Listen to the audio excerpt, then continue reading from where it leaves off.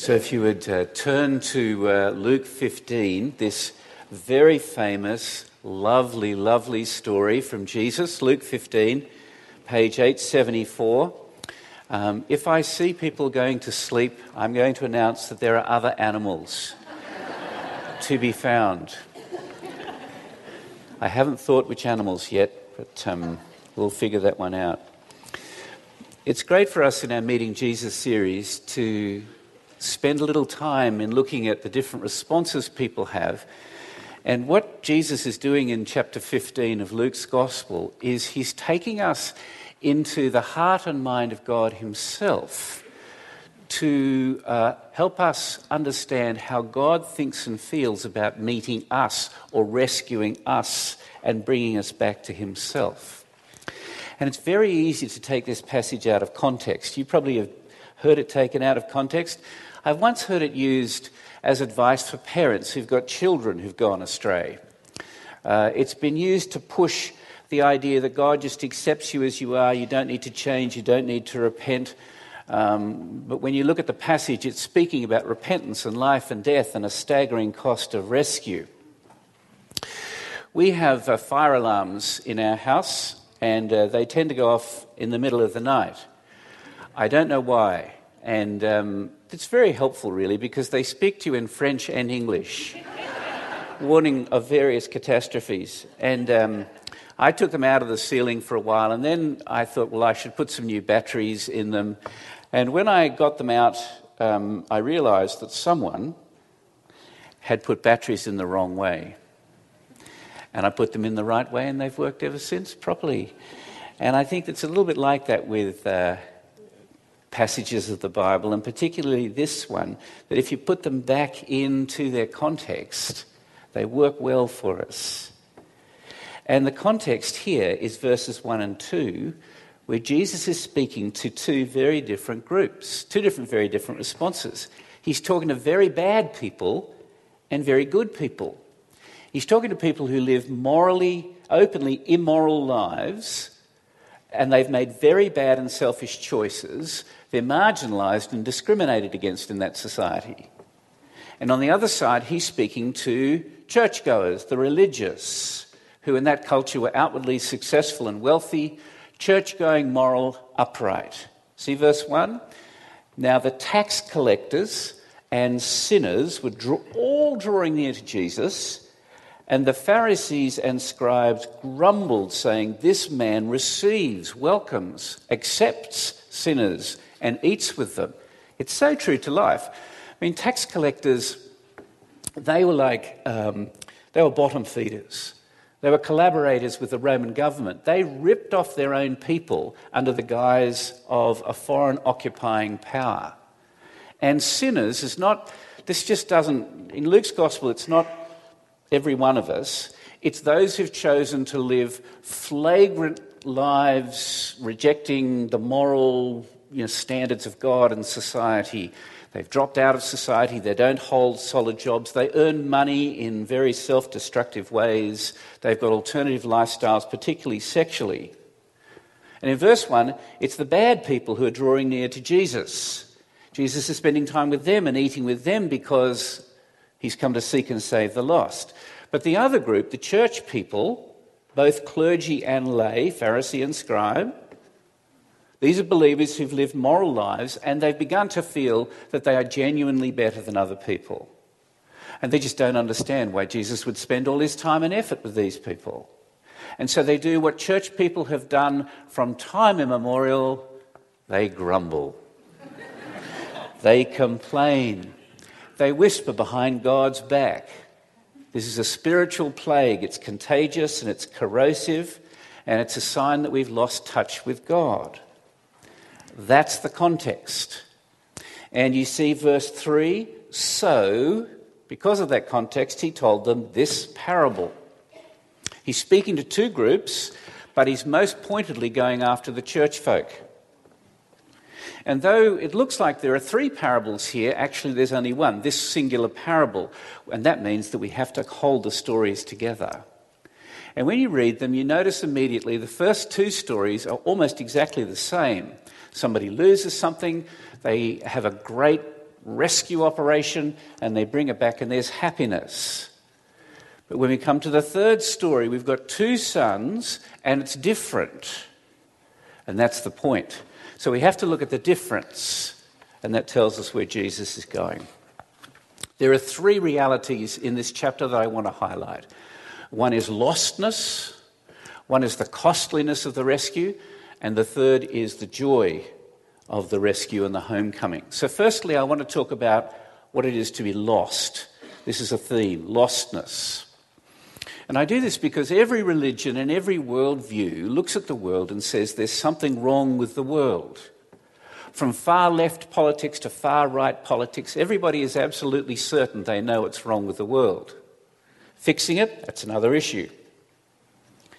But Jesus says things are way worse than we think and way better than we think. He says the problem is that we are utterly spiritually lost. We're lost from God, we're lost from glory, we're lost from life, we're spiritually lost. And then he comes along 4 chapters later and says, I've come to seek and to save the lost. And as you read the chapter, 8 times Jesus uses this word lost, lost, lost, lost. And in the Greek, it's a very strong word. It's not the word when I've misplaced my keys. It's not the word for, when your GPS breaks down and you'll find your way back ultimately. It's the Greek word for smashed, annihilated, destroyed, sometimes by violence. It's used of eternal destruction. And the main trouble, according to Jesus, you see, is not what we have done to ourselves or to each other so much as what we've done to God.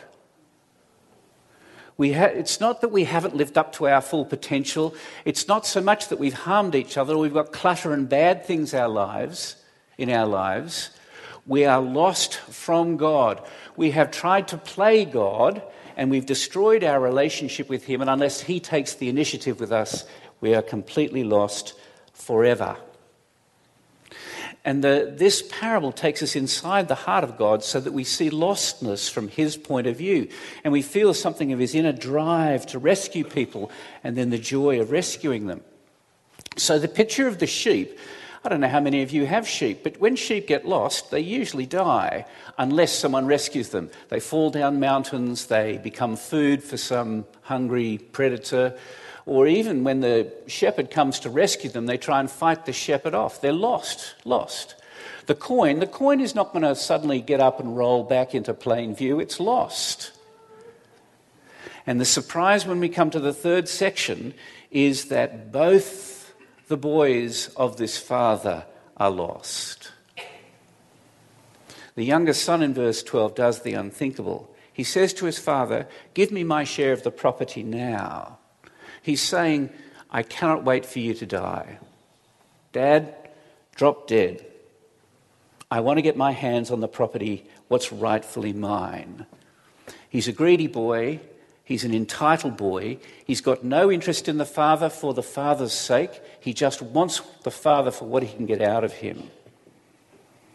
And as soon as he gets his hands on his cash, he races off to a distant country and he spends his money like there's no tomorrow on wine, women, and the full West Coast lifestyle. Do you like that?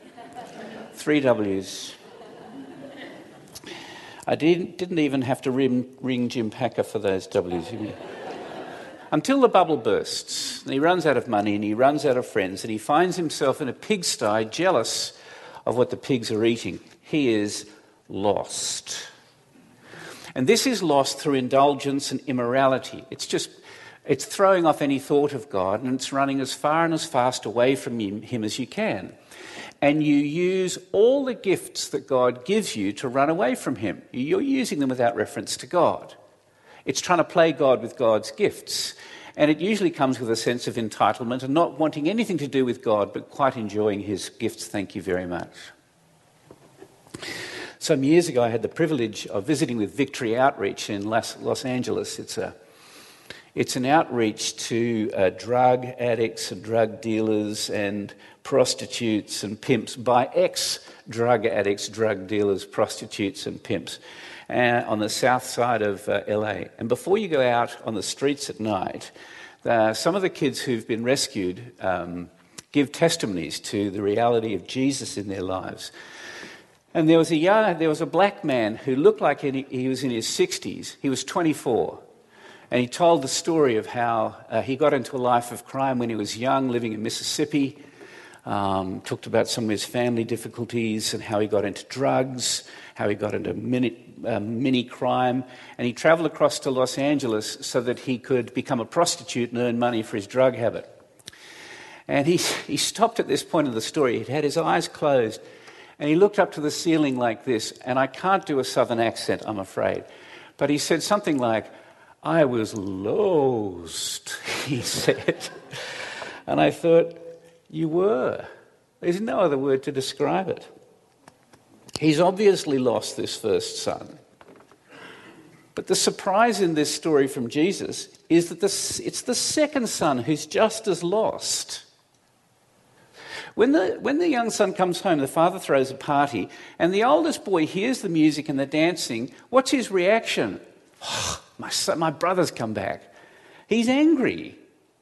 He won't join in. Verse 28, just have a look down at it, please.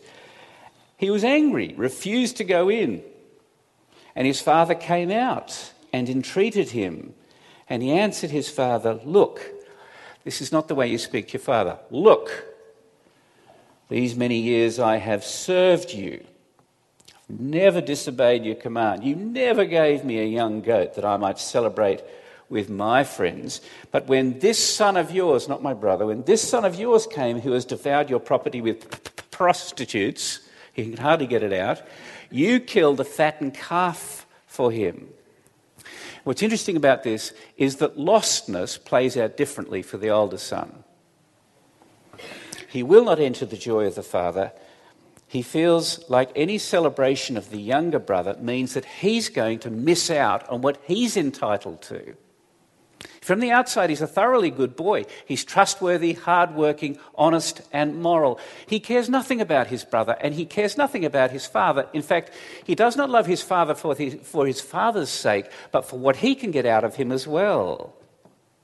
And the whole relationship between him and his father, he understands in terms of obligation and debt. He doesn't think of himself as a son, he thinks himself as a slave. He says, "Look, every single rule you've given me I've done.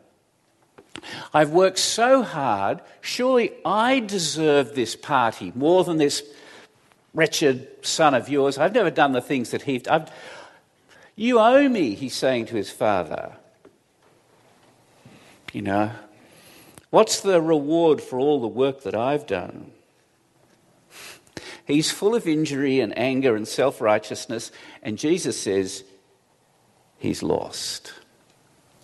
And it's a deadly and devastating picture of the Pharisees and of every one of us who begins to take God's love for granted. We begin to feel entitled to our blessings. And we begin to complain when things don't go the way we think they should. And we begin to genuinely think that we're better than other people. We constantly, here's a test, we constantly feel put upon when we're asked to do things. And we're particularly upset when we see God's blessing go to those who deserve it less than we do. We've just lost touch with God. We live in his house and under his protection, and maybe you've done that all your life, but the miracle of his grace you take for granted. And sometimes we, even in our worst moments, become envious of the pigsty. And the Christian life becomes a debt repayment scheme. It would never occur to you to say to God, just off your own bat, "I love you, Father," unless you've been told to do it. So there is a second form of lostness. And I want to move quickly to the second theme, and that is the costliness of the rescue. You might not be aware, this is a controversial passage. Some commentators think that Jesus has left out something very important, that there's no atonement. Nobody suffers for the sins in this passage, that they're just welcomed back without any consequences, particularly the prodigal son. I think that's nonsense, particularly when you think who's telling this story. This is Jesus Christ, who tells us in chapter 19, verse 10, that he's specifically come from heaven to seek and to save those who are lost. And he goes to the cross and he dies to pay the debts that we owe God, that we could never repay to God, to rescue us as children, as sheep, as precious ones to God, to bring us home, to give us joy. This is unique to Christianity, you know. Every other religion and worldview has a number of ways toward enlightenment or paths that we should seek and practice and work on. Christianity is the only religion in the world where God, the Father, seeks and comes after us, sends his Son when we're far off, and covers our shame and our debt by his death, and brings us to joy. It's a radically inclusive gospel, and it's a radically costly gospel. So sometime, if you want, have a look at how costly it is for the shepherd, then have a look at how costly it is for the woman. But when we come to the sons, it's even clearer. Because when the first son demands the share of his inheritance, you know what would be expected at that point in the culture? His father should beat him. His father should punish him, rail against him. Because by doing this, the son has not only violated the family, he's violated the reputation of the father, and he robs the father twice over. He robs the father of the property, he impoverishes the whole property, and he robs the father of his reputation. But what does the father do? He allows it. He says nothing. He bears the pain of loss. And what makes the father more amazing is that when he's in the pigsty and the son comes to himself, the speech he gets ready for the father has nothing to do with repentance. It's got nothing to do with the pain he's inflicted on the father. So you just look down at verse 18 and 19 for a moment and see his speech that he's writing. He's saying, I'm going to get up and I'm going to go to my father. Father, I've sinned against heaven and before you. Yes, we all know that. I'm no longer worthy to be called your son. I'm happy to hand it over. Treat me as one of your hired servants. He wants to do a deal. I'm going to pay the debt back. Treat me as a hired servant. Just take it out of my salary so that I maintain some semblance of control. He doesn't really get it. But when he returns, verse 20, we learn that every day he'd been away, the father had been out looking, waiting for him to return. And he knows that if the son comes back through the village, he's going to be exposed to mocking and shame because he has offended the community. But before the boy runs the gauntlet, while he's a long way off, the father goes and kisses him and puts his arms around him so that he, the father, will walk the walk of shame. No recrimination. Because what's important to this father is not the money, it's not the property, it's restoration and reconciliation and redemption. And there's a little detail in verse 21. When the son gets to that part of the speech where he's going to offer to pay his father back, the father cuts him off. Son's got no idea what it's going to take to restore this. Father doesn't blame him or shame him. He gives him the robe, and then he gives him the ring, which is the signet ring, which means opening all the bank accounts to the younger son again. It is sheer gracious forgiveness. It's unqualified gift. It's like a wife who has a husband who has betrayed her, and he begs her to be forgiven and to be received back.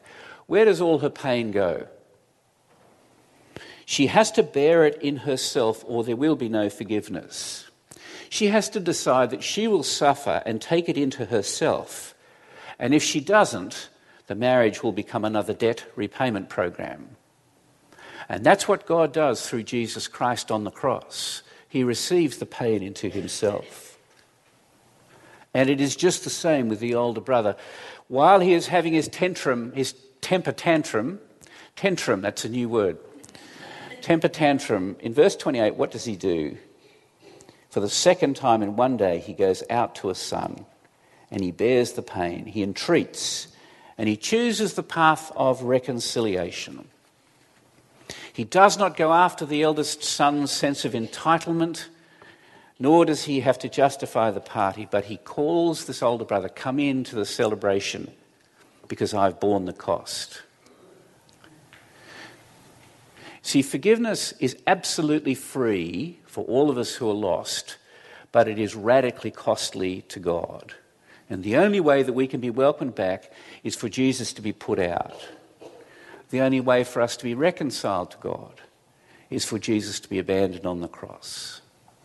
We were lost, the rescue has happened, and now we come to the third and final part, and that is the joy.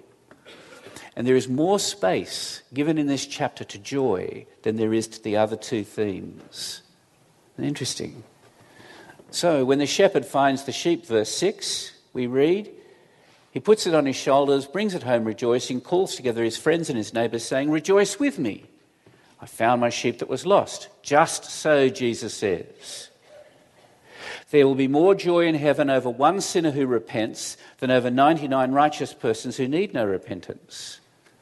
And the word for joy in this verse is the word for whooping, cheering, singing, feasting.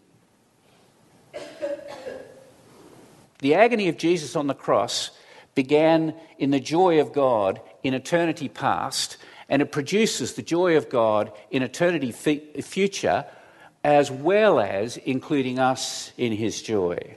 And there are all sorts of different kinds of joy, aren't there? There's natural joy, eating food, and God gives us pleasure in that. There's moral joy of peace and prosperity and satisfaction. And there's spiritual joy, the joy of faith, rejoicing in hope. Spiritual joy is taking joy in God himself, who is the source of all joy, and it's part of the life of believers. And there's joy, according to the Apostle Paul, in watching believers grow in discipleship, and there's even joy in suffering. And Jesus is saying here there is great joy in bringing sinners to repentance. When we were in the old church building in Shaughnessy, I remember years ago someone had come and gone for a few years, came to me one Sunday, quite indignant that we were giving welcome lunches for newcomers, and said, "Why don't we have welcome lunches for old-timers?" It's a good thought, maybe, but it did feel like the older brother a little bit. And why is Jesus doing this? He's showing us why, he's showing these Pharisees why he's going out to those who are lost. It's not just for the sake of their rescue, nor just for the sake of their joy, but it's for the sake of the Pharisees' joy and for God's joy, ultimately. And that if we don't experience that joy, then we too find ourselves in the place of the older brother. So, the woman with the coin, "Rejoice with me," she says to her friends, "I found the coin that I had lost." Verse 10, another time Jesus says, just so I tell you, there is joy before the angels of God over one sinner who repents. The Pharisees deeply resent Jesus' outreach and evangelism and mission. They resent the freedom of his grace toward these outsiders because it puts their own approval, their own earnings at risk. And when the younger son comes home and the father kills the fatted calf, he says this, "Let us eat and celebrate. My son was dead and is alive. He was lost and is found." And for that younger son, it's only when he really understands the freedom of his forgiveness can he enter into the joy of the Father. It's when the Father covers him with all these gifts and he stops his silly speech that he gives up the ridiculous idea of a debt repayment program. And he realises that the issue wasn't the money or the broken rules of the far country. It's the broken relationship. It's the broken heart of God that he cannot heal. And yet here is God. Here is the picture of God the Father making himself vulnerable again. But it's the joy of the celebration that's so upsetting for the older brother. The Pharisees and we as church people can forget the freedom of forgiveness. And like the Pharisees, we think the newcomers ought to pay a bit of their debt as well. It's a great story, isn't it? It's a great passage. And we're either like the younger brother or like the older brother. And if you're like the younger brother and you're in a far country away from the Father's home, Jesus simply says to you, come home. Repentance does not mean you've got to work hard for it. Repentance means turning away from the pigsty and grasping hold of the fact that the Father has done all to rescue and to welcome you back. You're not just broken, you're not just in trouble, you're lost. And you cannot heal yourself there in the pigsty. You have to come back to the Father and enter into the joy of the Lord. And if you're an older brother, you're a good person, it's a bit tricky, isn't it? It's hard to see how lost you could be. But it is possible for the older brother's attitudes to start creeping into our lives, to begin to think that we do deserve some happiness and respect about what we've done. And I think the place it really shows itself out of this passage is that we become like the Pharisees around outreach and mission. True joy, true happiness is found only in God. It's found as our hearts move toward the enjoyment of God for his own sake, not for what he gives us. And we enjoy ourselves and we enjoy one another for God's own sake as well. Amen.